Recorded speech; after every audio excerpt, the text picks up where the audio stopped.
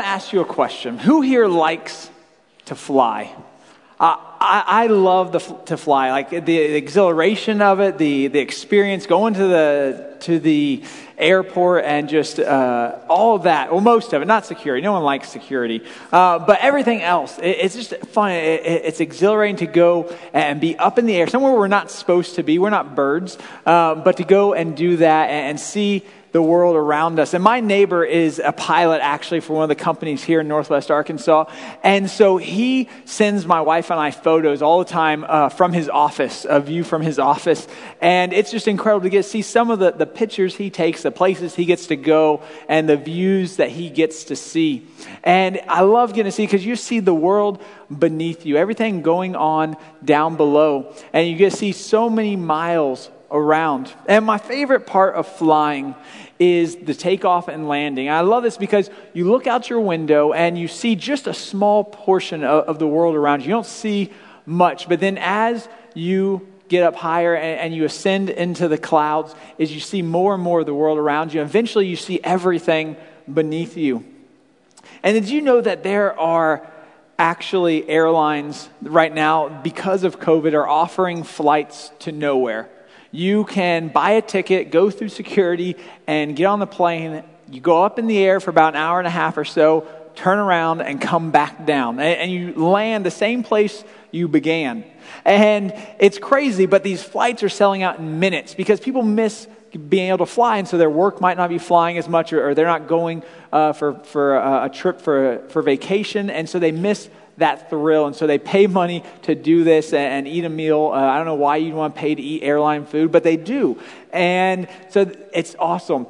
And so I want to take us on a plane ride today. We're going to take off and we're going to land just like those airlines right now in the same place. And so we're going to look at one passage today, and we're going to leave from there and see the world around at this time, and then we're going to come back at the end of the message and land there again.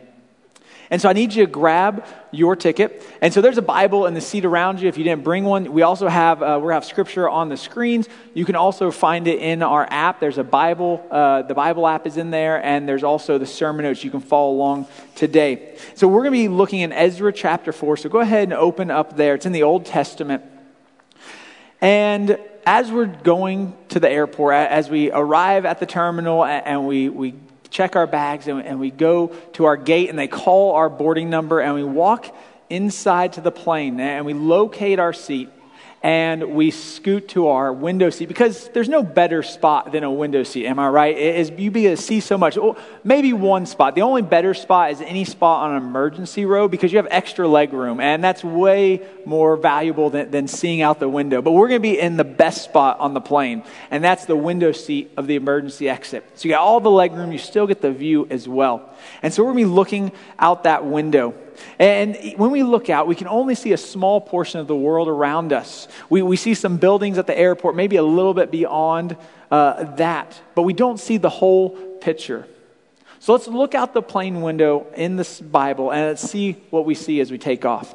Ezra chapter 4, verses 1 through 3. Follow along with me. It says, "When the enemies of Judah and Benjamin heard that the exiles were building a temple for the Lord, the God of Israel, they came to Zerubbabel and to the heads of the families and said, 'Let us help you build. Because like you, we seek your God and have been sacrificing to him since the time of Esarhaddon, king of Assyria, who brought us here.' But Zerubbabel, Jeshua, and the rest of the heads of the families of Israel answered, 'You have no part with us in building a temple to our God. We alone will build it for the Lord, the God of Israel, as King Cyrus, the king of Persia, commanded us.'" If we look at just these few verses right here, it looks like Zerubbabel and the heads of the households were being dismissive, were being rude, were being jerks to the peoples of the land.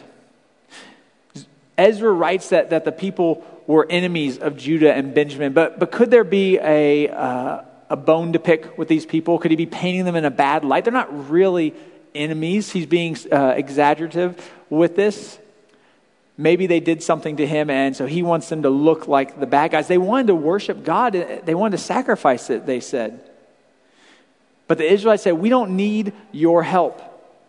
Cyrus told us to build the temple, not you." This seems pretty harsh. But Zerubbabel and Jeshua and the other people, they knew that old school faith learns from the past. And they knew that there had been things previously in the lives of their ancestors, in their lives, that they are learning from. And so as we climb in our altitude today, we have to look at the world around them. What things in the past led Zerubbabel and Jeshua to respond this way to these people? Did the people of the land do something to the Israelites previously, and that's why they acted this way? Or a better question yet, what did the Israelites do in the past? We need to see what is going on at this point in history. And so to find this out, we have to gain more altitude in our flight. And as the plane is ascending, you start to see more of the world around you. You not only see the cars on the roads, but you see miles of roads. You see where they possibly came from, where they're going to. And you don't just see one car on the road, but you see multiple cars getting on and getting off the highway. And we've been talking about Daniel over the last several weeks and his friends Shadrach, Meshach, and Abednego, and how that they were exiled to Babylon as young men, and the trials they went to that they learned about old school faith. But did you know that there were several other books of the Bible being lived out at the same time as Daniel? Jeremiah, Daniel, Ezekiel, Haggai, Zechariah, these 5 books of the Old Testament, they were all happening within an 80-year span of one another. And even though these books, they don't line up chronologically in the Old Testament, they're all scattered throughout, and some of them not even in the right order then, is they actually all overlapped in time. And so when Daniel was a young man in Babylon, is Jeremiah the prophet was writing about the exiles spending 70 years in captivity. And while Shadrach, Meshach, and Abednego were being thrown into the fiery furnace, Ezekiel is writing about the valley of dry bones. And when Daniel's in the lion's den, after being thrown in, the exiles have already been in captivity for 70 years and are now making their way back to Jerusalem. So before we get to our cruising altitudes, we continue our ascent and we see the whole picture of Zerubbabel and why he would respond this way. Let's pick up in Ezra chapter 1, verse 1, with the exiles returning from Babylon to Jerusalem. Read with me. In the first year of Cyrus, king of Persia, in order to fulfill the word of the Lord spoken to Jeremiah, the Lord moved the heart of Cyrus, king of Persia, to make a proclamation throughout his realm and to put it in writing. This is what Cyrus, king of Persia, says. The Lord, the God of heaven, has given me all the kingdoms of the earth, and he has appointed me to build a temple for him at Jerusalem in Judah. Any one of his people among you, may his God be with him, and let him go up to Jerusalem in Judah and build the temple of the Lord, the God of Israel, the God who is in Jerusalem. Now you might be asking, I thought Darius was king, but Pastor Joe last week said that King Darius threw Daniel in the lion's den, but I just told you that when Daniel was in the lion's den, is Cyrus was sending the exiles back to Jerusalem. Well, Pastor Joe and I are both right. So Darius was the king of Babylon, but Cyrus was the king of Persia, which was over Babylon. And so when the Medes and the Persians took over Belshazzar and took over Babylon, is Cyrus put Darius in charge of the region of Babylon. It's like King Herod in the New Testament, is he was ruler of Judah, but he was not Caesar. Or like in the United States, we have the president, but under him are governors of the individual states. And so it's the same thing as a king over a whole nation would put other kings under him to rule those areas, but they still reported back to him. And so Cyrus gives this decree allowing the Israelites to go back to their land. It's been 70 years since Nebuchadnezzar started taking Israelites and transplanting them into Babylonian life. And Cyrus declares that the Israelites get to take back the vessels and articles from the temple that Nebuchadnezzar took before he tore down the temple in 586 BC. And later on in Ezra, we actually learn that Cyrus and another king, Darius, they both financed the rebuilding of the temple. And so the cedar from Lebanon, the gold and money to pay the laborers, they paid out of the royal treasury. So Zerubbabel and Jeshua and about 50,000 Israelites start making the trek back to their home country to start rebuilding the temple. And we don't know for sure how long this trek would have taken. It's about 700 miles from Babylon in the Middle East to Jerusalem if you go straight. But they most likely didn't go straight. They took some bypasses. And if you were to walk the average of 20 miles a day, which they say an average person can do today, it would take a little over a month. But we have hotels and motels and gas stations and restaurants that we can stop at. They were taking everything they owned with 50,000 people trying to move. It's hard enough taking 2 little kids and my wife to Dallas for a trip. It takes us forever to do that, but imagine 50,000 people doing that. And so we can estimate it took at least 4 months, but most likely a lot longer than that. And we get that 4 months from Ezra himself. He made this trek years later from Babylon to Jerusalem when he goes back to Israel. And it took him, with a much smaller group of people, 4 months to do that. And so then we see in chapter 2, verse 68, after their long journey, they arrive in Jerusalem. And the first thing they do is they go to the location of where the temple used to stand. There's not even a temple there, but they're so excited about what God is doing among their people. And so they give a free will offering to God, each according to his ability. And I find it so interesting that they gave this free will offering. Everyone, it wasn't required. It was just on top of what they've done before. And so because of what God was doing among their people, they were excited to be a part of it, about what this temple meant for their people and the future generations that were going to be impacted because of this. And some of the people who were giving of this offering weren't even going to be alive when the temple was completed. But they knew that how people would come to know God and have a relationship with him because of the temple, a place for the Israelites to draw close to God once again after these 70 years of being exiled. And so they settle down into their towns after they do this offering.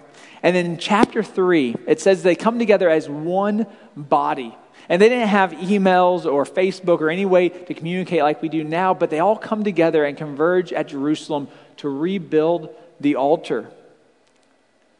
They want to sacrifice burnt offerings to God once again. It's been almost 50 years since a sacrifice had been offered on this altar when Nebuchadnezzar tore it down. And so they go about building it. Let's read in Ezra chapter 3, verses 2 through 3, and follow along with me. It says this: Then Jeshua, son of Jozadak, and his fellow priest, and Zerubbabel, son of Shealtiel, and his associates began to build the altar of God of Israel, to sacrifice burnt offerings on it, in accordance with what is written in the law of Moses, the man of God. Despite their fear of the peoples around them, they built the altar on its foundation, sacrificed burnt offerings on it to the Lord, both the morning and evening sacrifices. Now, did you catch what happened here? Despite their fear, they built the altar. Despite their fear, they sacrificed burnt offerings to the Lord. Despite their fear, they sacrificed the morning and evening sacrifices. They were afraid. They were not many in number. They didn't have soldiers or many weapons. They're coming in to reclaim what was torn down. And there are people in the land who do not want them back. People who've gotten accustomed to having this land. And they're not just burning one offering and retreating. No, they're going back to offering the regular sacrificial worship offerings that they're commanded to do in 2 Chronicles chapter 2. Now, this is not the first time the Israelites were afraid of the people of the land. Almost 1,000 years before this event took place, when God brought the Israelites out of Egypt after 400 years of slavery, and he tells them to take the land that he promised to Abraham many years before, they were afraid of the people then. And because of their fear, they did not do what God told them to do. And so they had to wander in the desert for 40 years. Fear doesn't stop faith. An old school faith learns from the past. Zerubbabel and Jeshua, they were afraid. But despite their fear, they learned from the past. And so I want to ask you this question. What fears are stopping your faith? Is it rejection? Are you afraid that if you live out your faith at work, you might not get that promotion because you won't do whatever it takes to land that sale? Or worse yet, you'll lose your job because of it. Are you scared that someone might treat you differently if you stick to your convictions, what God has placed on your heart? Despite their fear, they built the altar. They were afraid, but they did what was right anyways. Now we've reached cruising altitude in today's message. And now we can see so much more of the world below us. We can see everything as we look out our window. We can see that car again, but now we see the neighborhood it pulled out of. We see as it jumps on the highway, and as it goes down the road, we know where it's going to end up, its destination. God told the Israelites that they were chosen to be a people holy to the Lord. And he gave instructions to the Israelites through Moses as how they were supposed to act in accordance with being God's treasured possession. God knew that the people who were in the land that God had promised to Abraham would be a hindrance, would draw the people away from the Lord. And that they would make what was holy, unholy. And so God tells his people to remove that which will make them unholy. And to not make any covenants with them, to not have anything to do with them, to be done with them. But they don't listen. They turn their hearts towards the gods of the people. And what was made holy by God has chosen to be unholy. Now, a lot of what the Israelites went through in the Old Testament could have been avoided if they would just listen to what God had told them to do and done it. Isn't the same thing true for us? If we would just listen to what God tells us to do, and not just listen, but actually do it, wouldn't a lot of things in life be easier for us? Now, hear me out. I'm not saying that life will be easy if you follow Jesus. It's not going to. As Jesus says that the world will hate us and will persecute us because it hated and persecuted him first. But if we listen to what God tells us, how to live, how to act, how to respond, we're going to be living a better life. Not an easier life, but a better life nonetheless. There's a TV show I used to like to watch that would come on every week. And you've probably seen it at least once. But it was about a family and their business they ran together. And I think technically a reality TV show about their life. And the characters are all very entertaining. But it's called Duck Dynasty. And I love that show. There's always something funny. Uncle Si always said something ridiculous. And Phil Robertson had some words of wisdom that he would slowly speak out throughout the episode. And so it was about this family and their business that they all worked in together, and they all lived near each other and would go on adventures essentially together. But this show would always end the same way, and that was the entire family around the dinner table praying and eating together, which is something you don't see in today's TV. And much less actual real prayers and real faith. And so every episode would end this way, and you can't help but think, man, I want my family to be like that. Grandparents and aunts and uncles and children and grandchildren all together, sharing a meal, living life together in harmony. It wasn't always this way. Phil Robertson, the patriarch of the family, when he was a younger man, his wife describes him as a mean man. Is he liked to drink a lot, and he liked to run from the law, and he got in a lot of trouble. And one time he's at the bar, and someone's trying to tell him about Jesus, and he runs the guy off. And another time he is in trouble with the law, and so he decides to go hide out for a few months. And so he leaves his wife and kids, and he tells Miss Kay, hey, you got to take care of the family. I'll be back at some point, and just goes. And so she doesn't see or hear from him, and eventually he comes back, and she tells him that he needs to go visit the man he ran out of the bar. And so he agrees, and she gets a phone call a little bit later, and they tell her, hey, you need to come down to the church. And so she wrangles up the boys, and they get in the car, and they drive there. And when she walks in, she sees her husband up in the baptistry, and he's confessing his sins and his faith in Jesus, and he is baptized, and his life starts to change. And as he goes about life, it's not an easy change. It takes time, but he's slowly making this change, making little decisions over time. And he's reading his Bible, and he comes across a verse that says, don't repay evil with evil. And he thinks that that's really hard to do. Like, it's not going to work. If someone's treating you evilly, is to not repay them that way. But he decides to keep working at being a Christian and growing in his faith. And one day he has the opportunity to actually put this into practice. And one of the ways he would provide for his family was through fishing. They're down south, and that's what they would eat. And he would throw out nets in the water and come back later to retrieve any fish that came in. Well, people decided to go steal his fish after he would catch them. And so old Phil would fly up in his boat, catch them off guard with his shotgun, and point his gun at them and says, the first one that moves dies. And I feel like Phil Robertson is a man of his word. And so he would do this. And he decided, hey, I'm going to put this into practice. I don't know if not repaying evil with evil will work, but God, you've called me to, I'm going to give it a try. And so this time when he flies up in his boat and catches them off guard, as the guys are stunned and they have his nets in their boat and they're pulling them up. And he goes, here's what we're going to do. You're going to pull up those nets, and anything in them you get to take home with you. He goes, I won't keep them. And so the guys are stunned by it and wondering what the catch is going to be. And so they take the nets and they start to go off in their boat, and they keep looking over their shoulders, wondering what's going to happen. Is this guy going to chase after them because they just stole from him? And Phil had an opportunity. He could have been his old self. He could have run up with a shotgun, shot someone, and gone to prison.